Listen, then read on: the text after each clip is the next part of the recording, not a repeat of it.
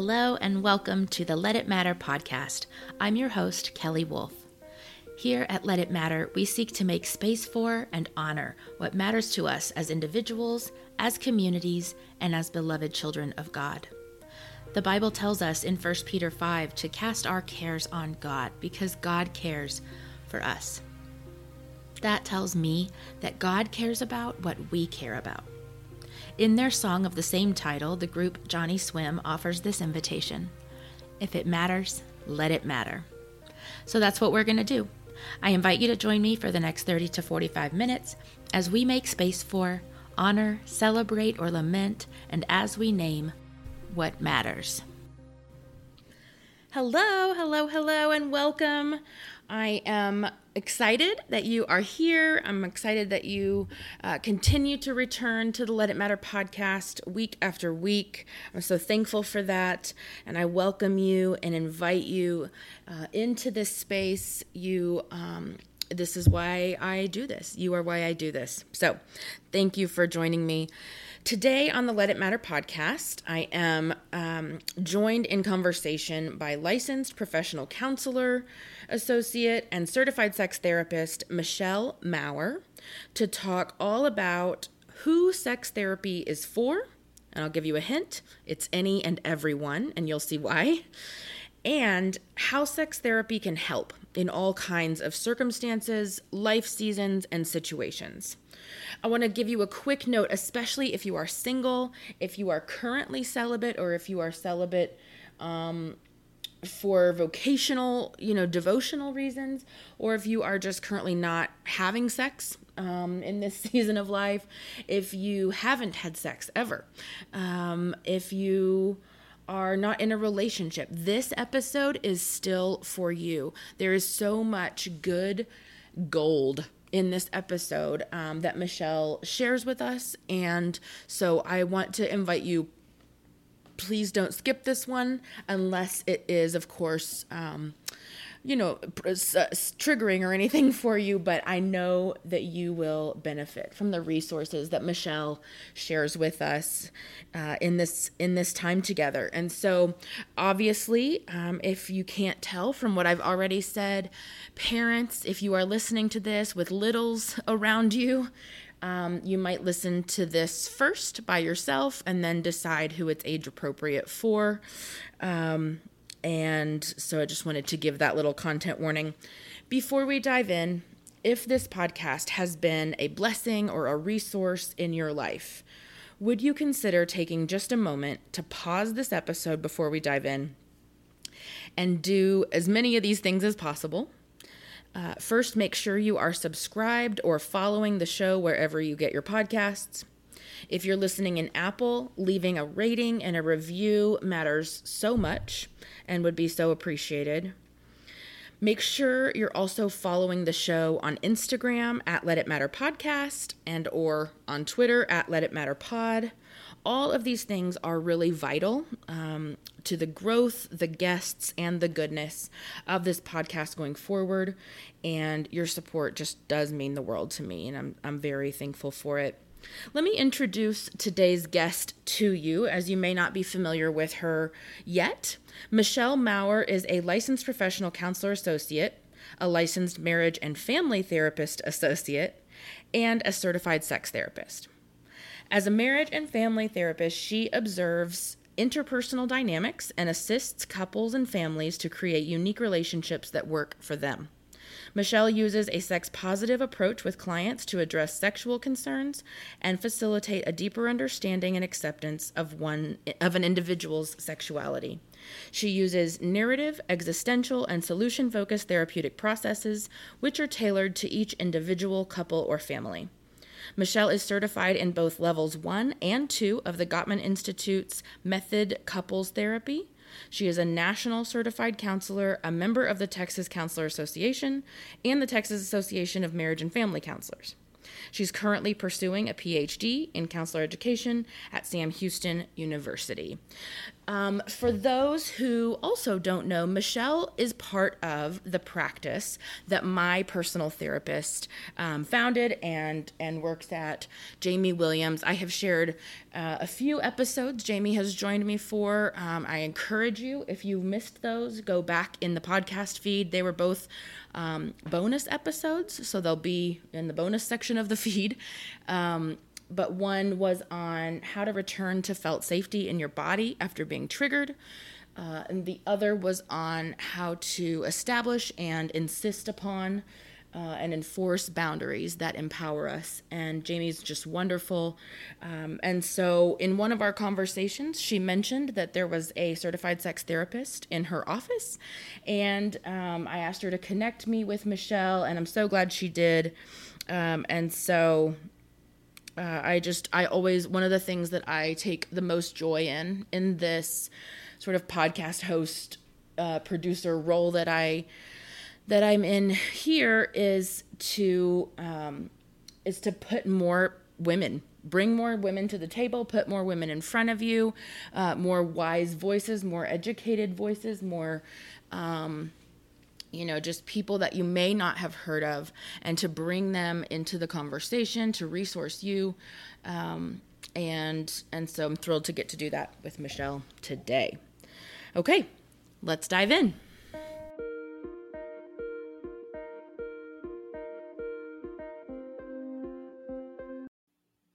Okay, Michelle Mower, thank you so much for joining me on the Let It Matter podcast today. I'm so thrilled to have you here. I'm excited to be here. So I want to start with, I've sort of given your bio at this point in the episode so people are aware kind of what we're going to be talking about. Gave a little bit of a content warning as well. Just if people have littles around them, they might want to listen to this by themselves first and let them decide. I want to start with just sort of, as a sex therapist, what is the difference between seeking out like a regular therapist with whom you sometimes talk about sex stuff and a sex therapist? And then I also know there's a branch of sex therapy called sexological bodywork. So I was going to see if you could sort of talk about the differences and what someone might find in each of those. Yeah, absolutely.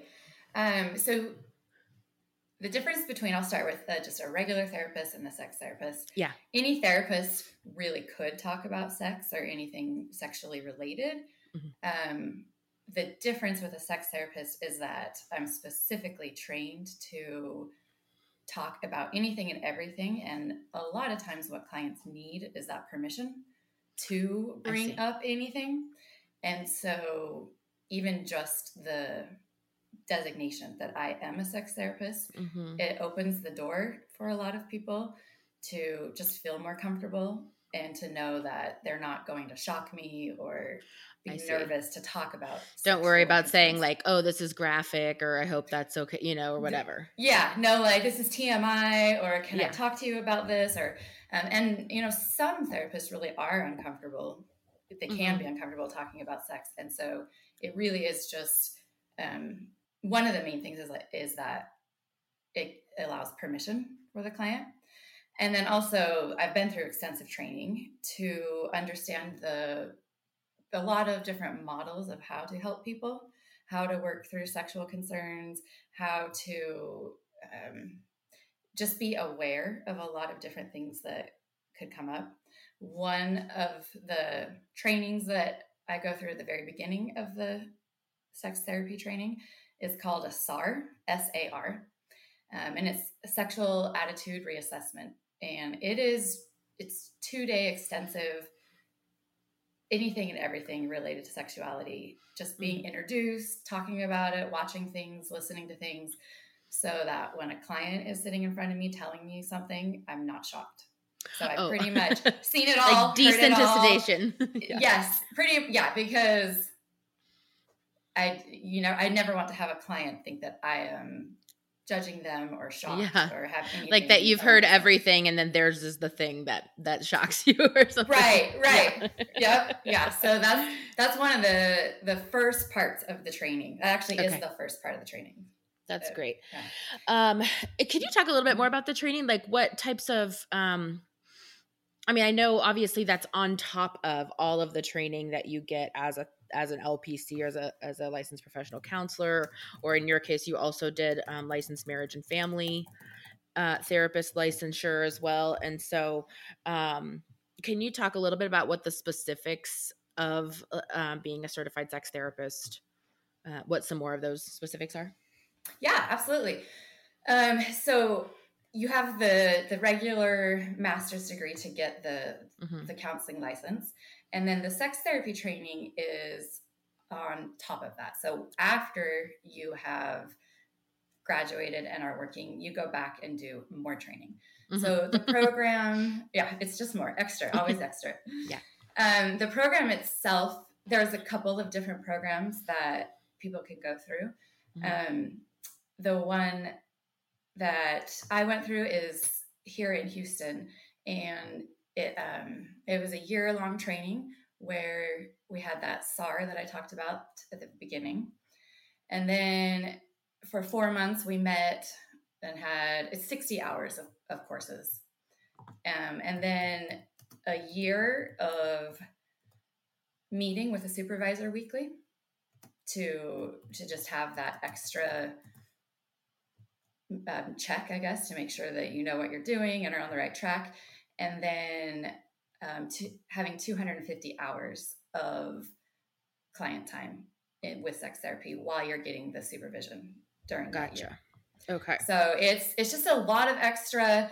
The coursework at the beginning goes over different topics, and then different ways to work with clients, and then you practice and do it. And okay, and so then sexological body work, and the reason I'm asking about that is, I guess it was a year or two ago now. Netflix put out a documentary called Sex, Love, and Goop that was Gwyneth Paltrow's, the Goop Lab, that they specifically did a series about sex. And within that, a couple of the therapists that were working with these couples were sexological body workers. And so I am curious how that differs also from sex therapy. Yeah, absolutely. So sexological body work will be hands-on, and you can actually do some exercises or practice a technique or something with the client. Sex therapy is all talk therapy. So there is no body work. There is no in the office, let's try something. I see. So it really is more about the beliefs and the mindset and what's going on for you related to sex and sexuality, as opposed to let's look at your body and how does it respond. Okay, that makes sense.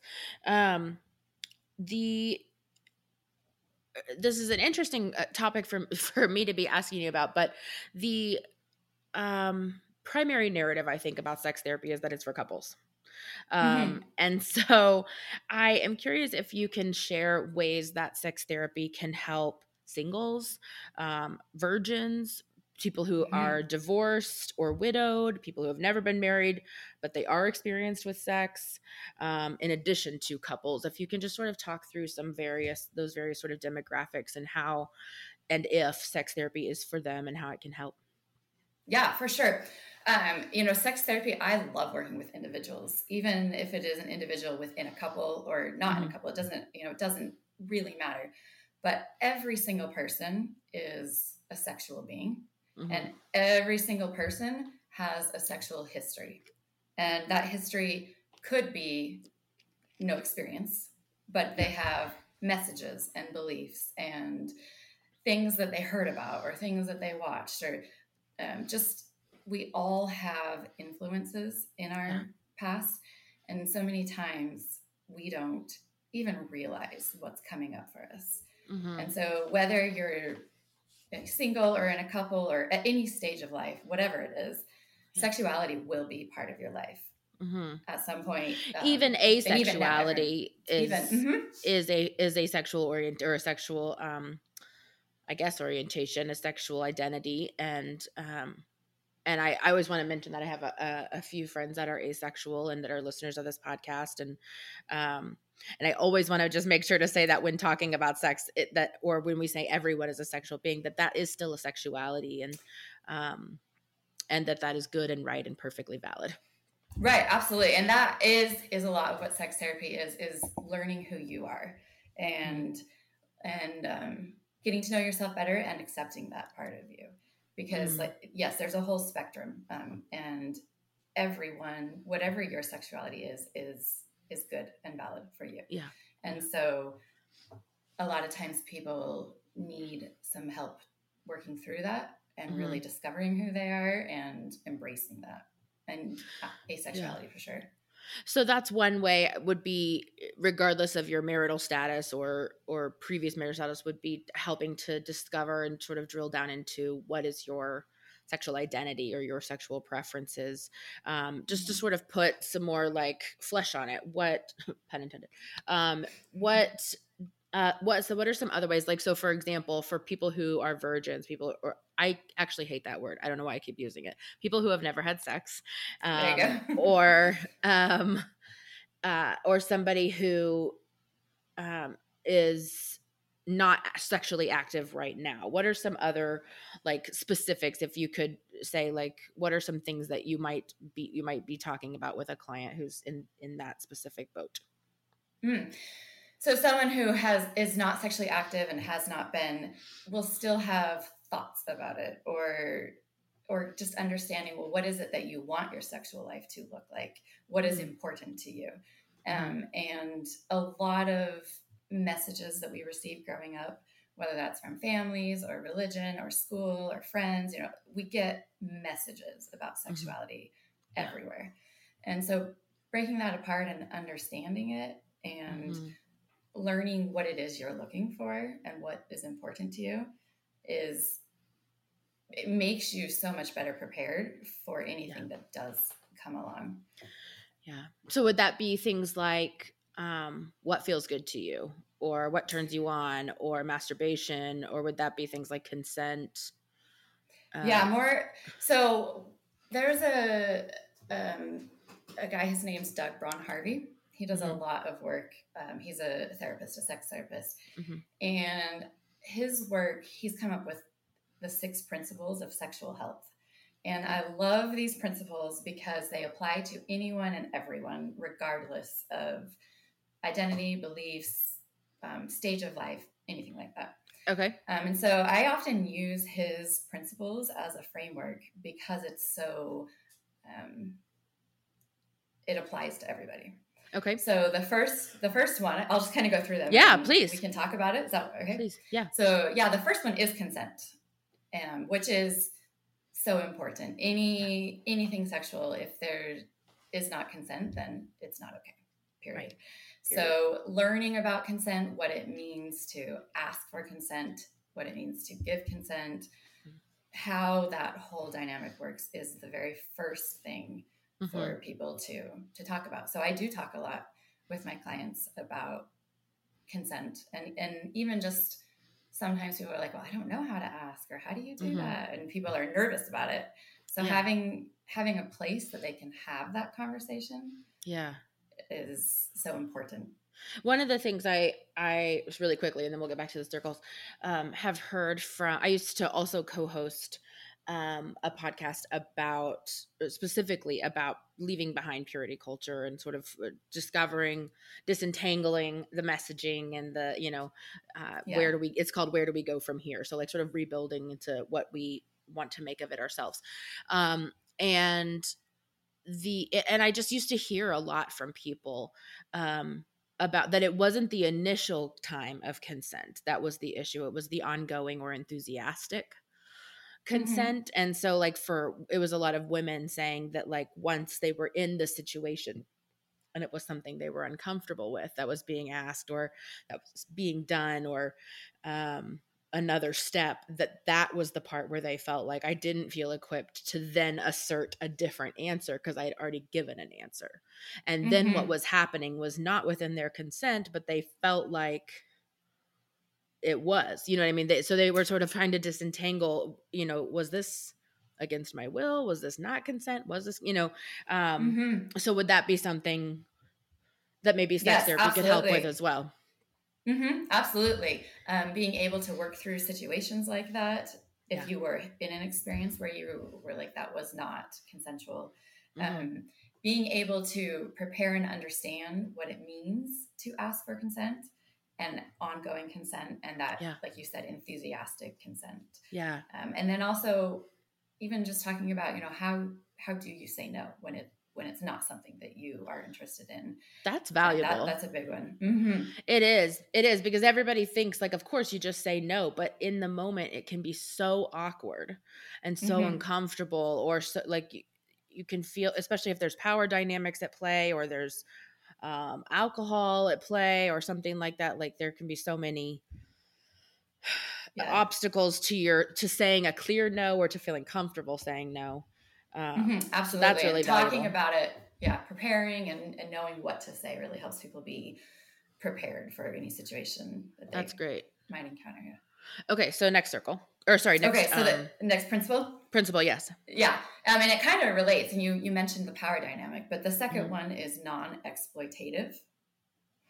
Okay. So really, that means being aware of what are the power dynamics here. Mm, Is someone being taken advantage? mm, Is there full disclosure of anything that could influence that person's decision? mm. Really, is this something that both or all people are choosing of their own free will? Fully Like, no informed. one's being fully informed. Yeah, Yeah, no exploitation of any kind going that's on. wonderful. Okay. Mm-hmm. Then the third one is protection from STIs and unintended pregnancy. Mm-hmm. And that is, being aware, being able to have that conversation with someone Yeah. about safe sex and Mm-hmm. what is our plan and what are we doing, and not just having it be one person's responsibility. Mm-hmm. What is and awareness, like what is that other person's sexual history, their sexual health, Yeah. what does it look like? So that's very important foundations Yeah. as well. And I wonder also, I mean, about like destigmatizing, because for people who have had STIs, there's this Mm-hmm. language like on dating apps or something, like being clean or not. Mm-hmm. And that can be such shameful language. And so it almost even goes back to the exploitative, that like, have you just had a full conversation about what this looks like, and then how we're going to be safe Mm-hmm. as best we can, rather than finding out afterwards, or it being manipulated without being told the full bit of information, or or whatever. Mm-hmm. um so that's I if I'm just thinking, like, saying to listeners, if I was single, or if I was dating, particularly, especially if you're on apps where like Mm-hmm. a lot of the conversation, it doesn't lend itself to like depth right away. Right, right. No, not right away. Yeah, you have to build on that, You have right? to build on that, and Mm-hmm. sometimes they're not willing to build. Sometimes, it depends on how quickly things move to meeting in person, um but that can be something that's like, it's assumed, or it's assumed that somebody will tell you if it is the Mm-hmm. case, and then moved on from, and or not even addressed. So sex therapy might be something that, if you're dating, or considering dating, that might be something to help prepare you for those conversations as Yes. well. Yeah. Yeah, for sure. Because taking ownership, really what this is about is taking ownership of your sexuality, Mm-hmm. and knowing how to ask these questions and how to have the conversations, and that they're important to have. Yeah. Okay. The next one. Okay, number 4 is honesty. So these kind of all, like, link to each other a little bit. Yeah. And this can apply in so many different ways. Mm-hmm. It can be, like you said, with the dating apps, right? Like being Yeah. honest about what information you give to people. Mm-hmm. It can also be honest about, if you're in a committed relationship, are you being Mm-hmm. honest keeping your commitments? Mm. Um, are you honest in expressing your desires? Do you talk with your partner and tell them, actually, I don't like that? Or can Yeah. you tell them what you do like? Being able to really be genuine and authentic and honest in those conversations that you have is Wow. is a vital part. It is. And again, I'm thinking about like, especially in dating where, if you're in a longer term or a more committed relationship, there's a level of trust that's been built, hopefully, Mm-hmm. or at least, you may be attempting to rebuild if Mm-hmm. something has been broken. But in those like more casual encounters with casual dating and sex, um, that trust isn't there yet. And so the ability to be vulnerable and say, Mm-hmm. this is what I like, this is what I don't like. I want you to do this. Hey, I'm not comfortable with that. I also think particularly, I imagine for people who have been divorced or widowed, or people who have sexual trauma of any kind, that like, especially those conversations that can become really tender because they come with memories or wounds or, don't do this thing Absolutely. that my ex-husband used to do, or something like that. Mm-hmm. um and so that sounds like it would be really valuable for that. I mean, for anybody, but for that group particularly, uh where trust has to really be in place. And then so it depends on the context you're coming from, but Yeah, uh absolutely. And having that space, like a sex therapist who is able to talk any of those things through with you about, yeah. what's happened, what's your experience, what is it that you don't want to have happen, or what you Mm-hmm. do, and being able to really understand yourself first sets you up for success, Yeah. to be able to go into those situations and share with a partner or share with someone that you have just met the things that are important to you. Mm-hmm. That's good. Was that I don't remember how many That was number principles you 4. said there were. Okay. Sorry. Yeah, number 4. Uh-huh. Okay. So there's 6. There's 6 total. So the next one, number 5, is shared values. Okay. And this is where the meaning of sex comes in, the motivation. Um, People have different beliefs about what they think is okay, what is not Mm-hmm. okay. This could come down to when someone chooses to have sex, or how, or so many different Yeah. questions can come into this So one. it's values like the underlying motivations or the reasons or the definitions. That's what you're saying. Mm-hmm. Yeah, and Like just what being is sex able, to somebody? That's a huge question.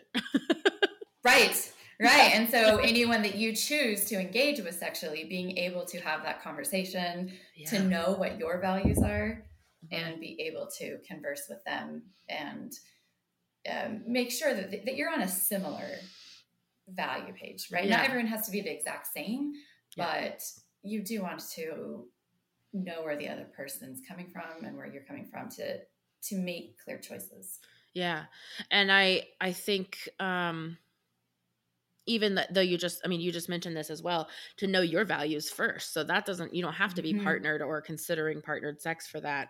To know your Mm-hmm. own sexual values is an extremely valuable process to sort of tease out for yourself. And I've done a couple of episodes on developing sexual ethics. I'll link to those in the show notes so people can circle back to those if they want to. Mm-hmm. Um, but that's something that you could, like, in those episodes, we sort of gave the outlines.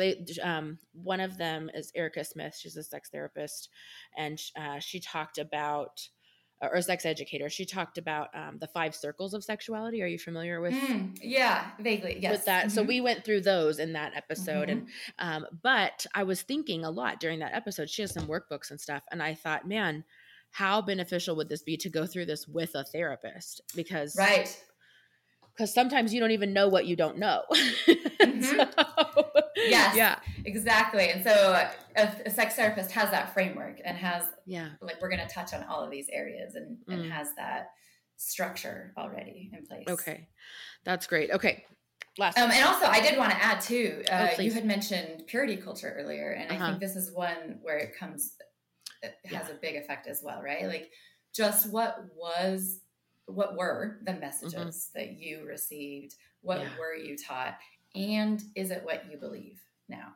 Right? Because Yeah. things can shift. Is this your belief? Is it a belief that was given to you? Is it a belief does it come from shame? Does it come from fear? Yeah. Does it come from, like, deep inside your core belief?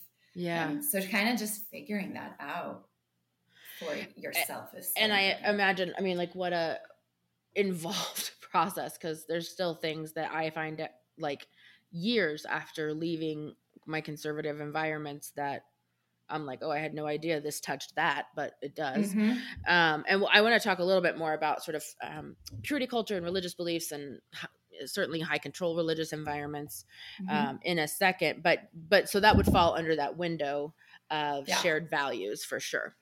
Yes. Yep. Okay. So then the last one of the 6 principles is mutual pleasure.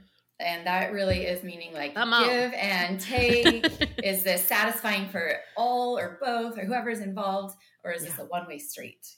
Is this an experience that everyone is benefiting from? Yeah. And if it's a one-way street, are you okay with that? And if you are, why? Right. Is everything okay? Yeah. Yeah, being real and honest about what is it that you're experiencing, what's happening. Yeah. And yeah. Okay, that's great. I appreciate that. And so obviously, I mean, you can see the ways that all of those would affect committed couples, married couples, people who are in long-term relationships.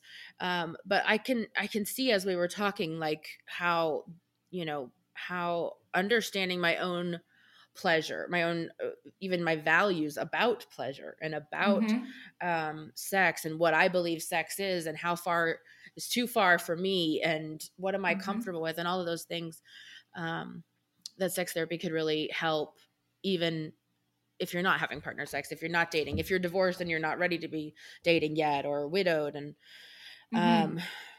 if you are in menopause, or if you're young, whatever it may be. Yep. That's why I love this model so much, because it applies to every single person, regardless of stage of life, sexual identity, values, anything. It's something that everybody has experience with, has thoughts about, could benefit from working through. Yeah. Okay. That's great. And so you just mentioned purity culture. This in this sort of little section of time, I do want to talk, maybe drill down more deeper or broader into ways that sex therapy can help those of us who have grown up in purity culture or other conservative religious environments. It doesn't have to be Christian ones, but other conservative religious environments where we received little to no sex education. And then also on top of that, really harmful messaging about sex and sexuality and bodies and gender and safety and consent and patriarchy. Oh yeah, all the things. So many things to go through there, right? So many layers. Yeah. So if you could just talk about that, I would love to know specifically, because I talked to Jamie before she came on. For those who don't know, Michelle is in the same practice as Jamie, my personal therapist, who I've had on the show a few times. And we have talked about how therapy can help after purity culture in terms of like wounds or trauma, or just how we understand ourselves and the ways we were taught to distrust ourselves and our bodies and things like that.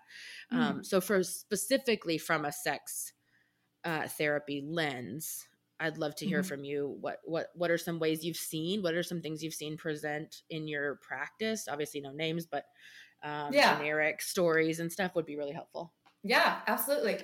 One of the biggest things that comes up with, a purity culture kind of upbringing and background is a lot of sexual shame. A lot of times when you're growing up and you're taught these messages, there is shame used to almost scare you or to make you think that like this is very serious. Yeah, to control. It's to control, yeah. Yeah. And so even if you are trying to figure out what you believe about sex and what your values are, you're going to have this shame surface. Yeah. And really working through, is this shame something that is coming from you because you have a value here? Or is this something that comes from someone else that you didn't ask for? And it's a message that was given to you. Yeah. But is no longer serving you. When you say because you have a value here, do you mean like that you have consented to, or you've pursued things that actually don't line up with your own personal moral compass, whether that's casual sex for somebody, or polygamy, or polyamory. I mean, if it's I don't know, dating, holding hands, Yeah. whatever Absolutely. it may be. Yeah, absolutely. We can use just what point in a relationship do you want to have sex? Like that could be a very basic question, right? Okay. And purity culture is going to tell you after marriage, right? Like you wait till marriage, that is when it is sanctioned to have sex. And so you might be dating someone and want to have sex, but feel that shame come up, and working through, is this because I truly value waiting until after marriage? Or is this shame coming up that was used to control me? And maybe I think something different, but I've never been given that space to really ask myself those questions. I like that. And one of the things that was really valuable to me in as I was sort of reevaluating a whole bunch of other aspects of my faith was when thinking about sex and sexual ethics and sexuality, was like just saying, I don't know. And so for our whole lives, we were taught like you had to know. Here's the company answer. Here's the company line. It's no, it's no, it's no, it's no until it's yes, and it's yes only when you're straight and married, and sometimes other things attached to that, and so for me to be like, I'm evaluating a whole bunch of things about scripture. I haven't gotten to sex yet.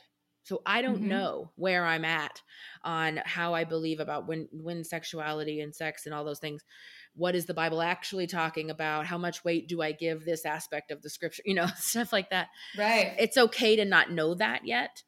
And then to like trial and error, or to find out as you go, or to hold off until you know. I mean, whatever your moral compass says, but that you're gonna, one of the things that I think I found was that sometimes you learn where your values are when you've trespassed them. Right. You've crossed a line that you want to hold for yourself, and you realize I'm not comfortable with that. Yeah. And so Absolutely. I appreciated you making that statement about like, where is this shame coming from? And so something like that with sex therapy, you would be able to tease out what's the source of this shame? Where is it coming from? And what's the messaging behind it? Yeah. And really, I guess the question would be, is this shame, or is this my personal value that I've crossed? Yeah. Because you could confuse the two. And if it is a personal value of yours, then it's part of your sexuality and you want to incorporate that. If it's shame, it's not helpful. No. And it's going to create so many more issues for you. And we have discussed this, and I don't ask or expect you to talk about any sort of your own religious beliefs, but I will just say that shame is not of God. So, and so if it is the voice of shame speaking to you, rather than maybe a sweeter, like a conviction, or just a realization, or a adjustment internally being made, I would venture to say that that's probably harmful messaging. That's probably controlling messaging coming up, or your response to a personal value being shame needs to be teased out in therapy. Absolutely. Yes, for sure. Along those lines, similarly too, it's important to remember and recognize that being uncomfortable doesn't mean wrong. Sometimes people can equate uncomfortable with, if you do come from a religious background, like the spirit telling you this is wrong, or feeling like you are sinning, or something along those lines. It could, right? There's a possibility, if that's a value that could mean that, but it also can mean uncomfortable is something that's new. When you haven't tried anything, like if you're public speaking for the first time, you're going to be uncomfortable. It doesn't mean it's a wrong or a bad thing. It's a new thing. And so working through those feelings as well is so important, because a lot of times, if you are from a conservative background and you have ideas of sexuality, and a lot of times it's a very narrow, what's acceptable. Right. And if you venture out, you're probably going to feel a little uncomfortable. And I would imagine even for married people where the permission is already check yes, in Mm-hmm. terms of the messaging you received. But maybe, I mean, I have a friend, a girl I know that spent her wedding night in the ER with a panic attack because Mm-hmm. she couldn't flip the switch from Right. It is. it's wrong to this is great, now you can go ahead, you know. Right. Yeah, that's very Um, confusing. and so even I would imagine with married couples, when there's novelty being introduced, something Mm-hmm. like toys or something like mutual masturbation, you know, something other than Mm-hmm. just like sort of your standard missionary sexual experience, it Right. may be that discomfort, that I can see how that would apply even in that space, not just like it's a new person or Yeah. that you're having sex the first time, but even within couples who've been Yes. together a long time. Mm-hmm. Absolutely. Everyone could feel uncomfortable at times. And just being able to be honest with yourself and take Yeah. that space of where is this coming from? Hmm. Because That's it good. might be something that you don't want to incorporate. And that's okay if that's Yeah. really in your value system. But if it is just new and coming from shame, Mhm. then it is to your advantage to work through that. So how would you? So still in this sort of imagining you've got somebody in your office who grew up in purity culture, true love waits, like his dating goodbye, all of those Mm-hmm. sort of cultural, subcultural milestones. What does work through it look like? Mm-hmm. How do you work through some of those things? The harmful messaging. How do you tease them out from these are my sexual ethics, and these are versus this is the messages I received. Yeah, excellent question. Um, for me, I challenge my clients often, and I will just say things like, "Well, who said that? Who said that you Mm, can't do this? Who said that that's not okay? Why are you believing that? Where does this belief come from?" Because they'll that's make good. statements that are just, well, obviously we know that, whatever it is that they're believing, Uh-huh. and I'll be like, "Oh, I've never heard that. Why do you say that?" And so for them to That's have profound. to go, yeah, to just realize, why do I believe that? Yeah. Because in our Important. subculture, it can feel like, of course, it's obvious. Everyone says it. So that must mean it's just Mm-hmm. common knowledge and it's the way things are. And so when Mm-hmm. you have a little bit of an outside perspective, even if whatever your personal beliefs are, but just from a like scientific and psychological and psychotherapy mindset to say, well, wait, it's not obvious. All it Mm-hmm. like as soon as you said that, I was picturing myself having to go, oh, like, and I just sit back Right. and having to source, oh, some guy that was my preacher at a church that I no longer go to Mm-hmm. and I don't agree with. Uh, and here was some of his other harmful messaging that I can see that as harmful. You know what I Mm-hmm. mean? I like immediately this little scene played out in my head of being challenged on something that I took for granted as the way things are. Yeah. So you That's just great. experienced a little bit of sex therapy. Okay, Just great. that moment of like, oh, and it just all plays out and you get a little understanding and Yeah. something shifts inside of you. Do you know what's funny? I was just about to say, oh, my mom will be thrilled. And so, what I was literally next going to ask you is this is another thing I notice with purity culture is that people still in their 30s and 40s Mm-hmm. are worried about what their parents will think about Mm-hmm. their sex lives, or their dating lives or whatever, unless they're married and then their parents are fine with people being like just pervs. So Mm-hmm. the um how do you help someone move through that of Mm-hmm. like being limiting in who you'll date because you know that your parents won't approve if you're 35 or if you're 40, Mm-hmm. um or however old, like at what point or in what ways can you help someone in sex therapy specifically Mm-hmm. work through needing that approval or trying to protect yourself from your parents' beliefs still. Mm-hmm. Does that make sense? Yeah. Mm-hmm. Yes, it does. Um, and once again, it's all through like talk therapy, and the methods or the techniques that I will use is to ask them we work to identify what that belief is that's holding them back from dating that person or from telling their parents, or that judgment that they have. And where did that come from? And where did you get that message? And then also it's so helpful to then think about your parents. Where did they get their messages from? And what is their comfort level with sexuality? Because when parents are uncomfortable, they pass on the discomfort to their children. Boy, is that true. Either that or the children go in the 100% opposite direction, I think, to rebel. Right. Well, and they pass it on because, one of the things too is like, what was the message you received about sexuality growing up? And some people say like, there was no messages, like it wasn't ever mentioned. Yeah. But it's like, that's the point. That's a message. That is a message. Yeah. It is a big part of life, but completely off topic for that person who grew up that way. That's a message. And breaking apart. And so the message is like, this is something we don't talk about. It's embarrassing. It should be, not talked about or spoken about publicly or something like that. Like that was a lot of the messaging that I received was like, this is private. We don't talk about bodies are private. Periods are private. We don't talk about bodies or periods or sex or anything like that. And, and so like literally on this podcast, I let my mom know the episodes she can listen to. Because I'm like, I don't care, but gird your loins because you won't be that happy. About it all. Yeah. Yeah. And that's still, I'm 30, I'll be 36 in a few months. And that's still something that I'm like hyper aware of.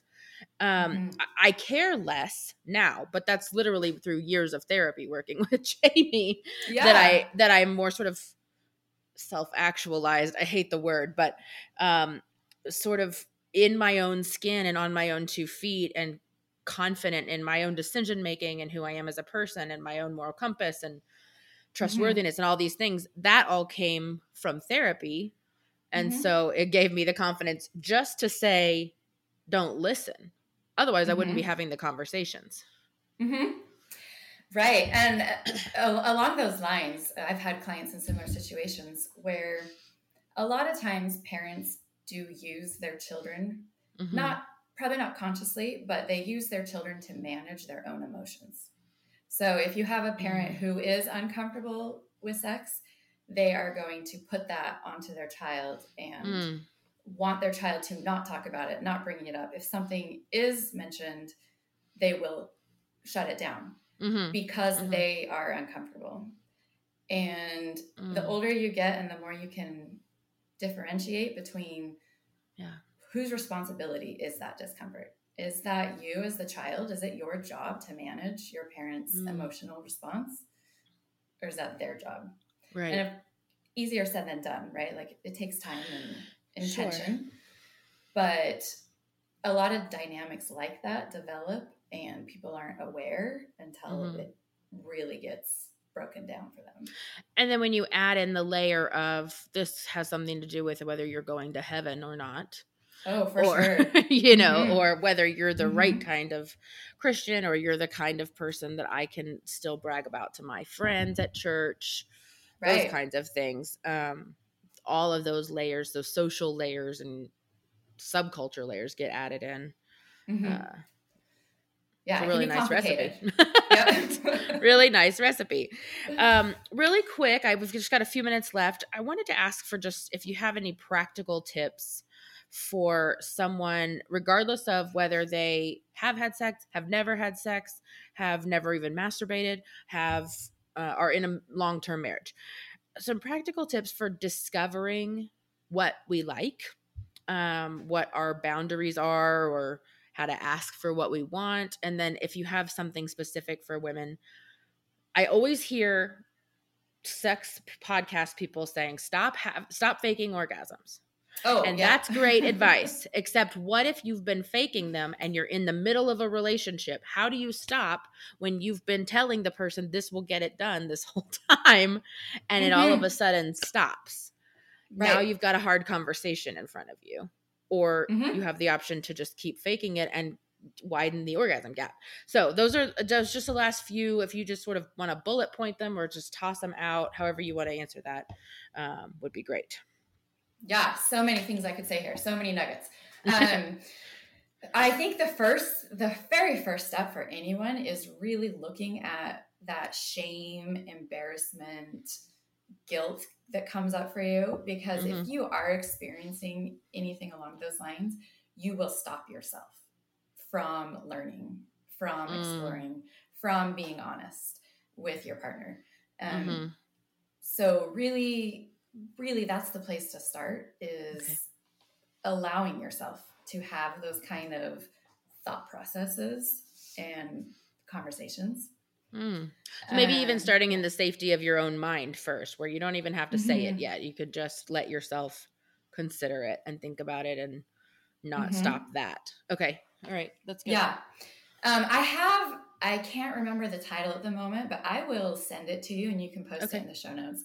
There is a workbook that is for kind of discovering your sexuality and going through this process. And it is a self-guided, and I've gone through it. I as a sex therapist, you go through everything yourself, just to kind of like experience it, the techniques and the process. And so that when you refer clients to it, you understand more. But it's a really great one. It's just journal prompts.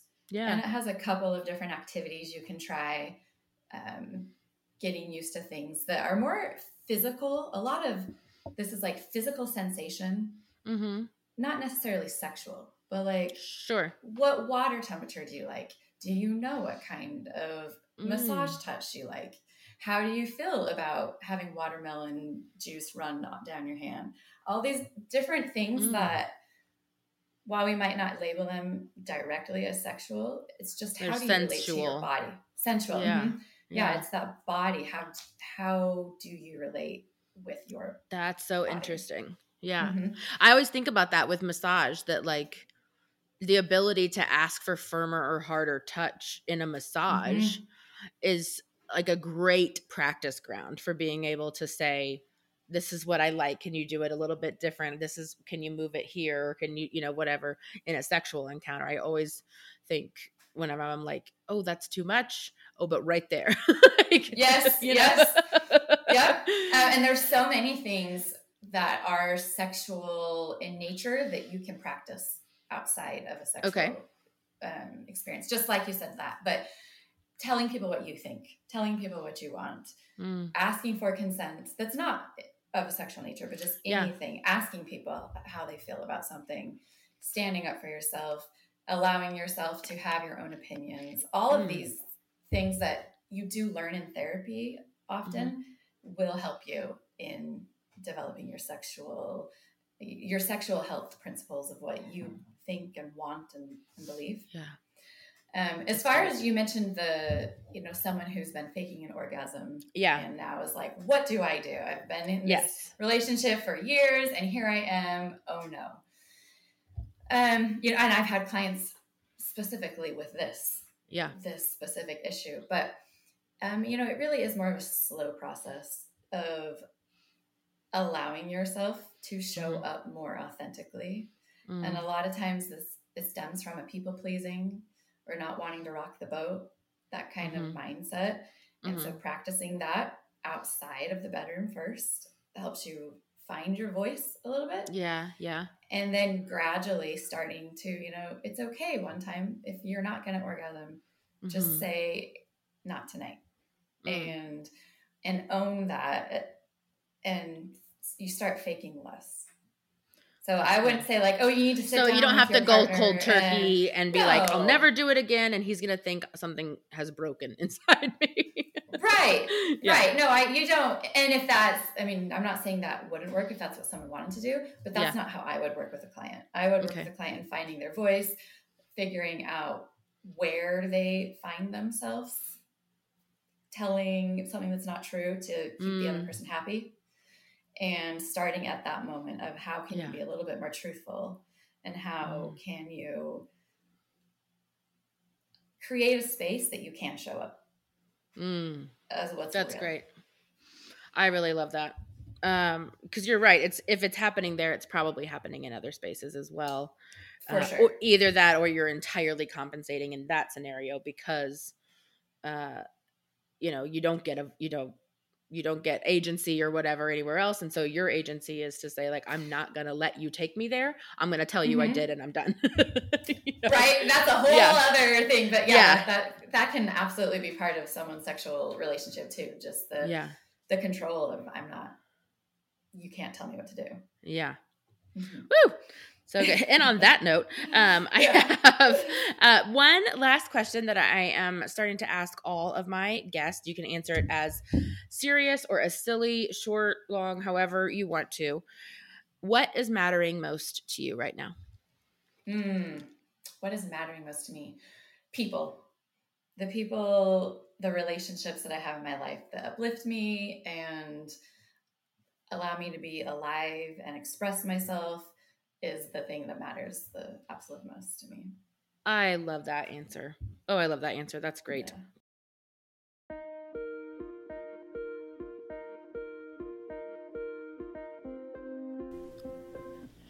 Okay. That was my conversation with certified sex therapist Michelle Mower. I hope that you guys listening found that conversation as resourceful and informative as I did. I sort of went into it thinking that sex therapy was for couples or for people who had experienced some type of sexual trauma. And I am just thrilled. I have all this information now, and I was, of course, thrilled to get to bring it to you guys. So my thanks again to Michelle for joining me today. You can find her on Instagram at Michelle Mower. That is MICHELLEMOWER. Or, of course, the practice, like I said in the beginning, that she works at is at Prosperity Counseling on Instagram. I will link to all this in the show notes, as well as tagging them in the Instagram post for this episode. Before we go, I do want to take a quick second to remind you that the Let It Matter podcast has launched our Patreon community, and we would love to have you join us there. We're just building just such a wonderful little community, little family there, and it's such a enriching part of my life. And so, and I think all of our lives, we'd love to have you there for as little as $4 a month. Patreon partners get exclusive content like additional episodes, uncut interviews, Bible study and spiritual formation teachings, and monthly matterings, which is a private partners-only Zoom call with me that builds community as we dive deeper into recent episode topics. So, to get instant access to all the partner perks, past and future, head over to patreon.com/letitmatterpod or letitmatter.com/podcast to find the link there. Join me next week as we continue to make space for, honor, and name what matters. And now, according to our tradition, as we close out, I offer you this benediction once again from Shannon K. Evans' book, Feminist Prayers for My Daughter. The language has been adapted for all of us as listeners, and the prayer is called For a Shame-Free Sexual Ethic. Let's pray. O marvelous liberator, to you whose rapture sustains the world, at whose right hand are pleasures forevermore, this is my prayer. May those listening know the innocence of shame-free sex. May they delight unapologetically in their bodies and in the bodies of their lover. Let them express themselves as creatures designed for physical abundance and joy. Let them have really great sex if they want it. Protect them from voices that would try to make them ashamed. Protect them from those who would downplay the importance of their pleasure. Protect them from unequal intimacy. Protect them from partners who would use coercion.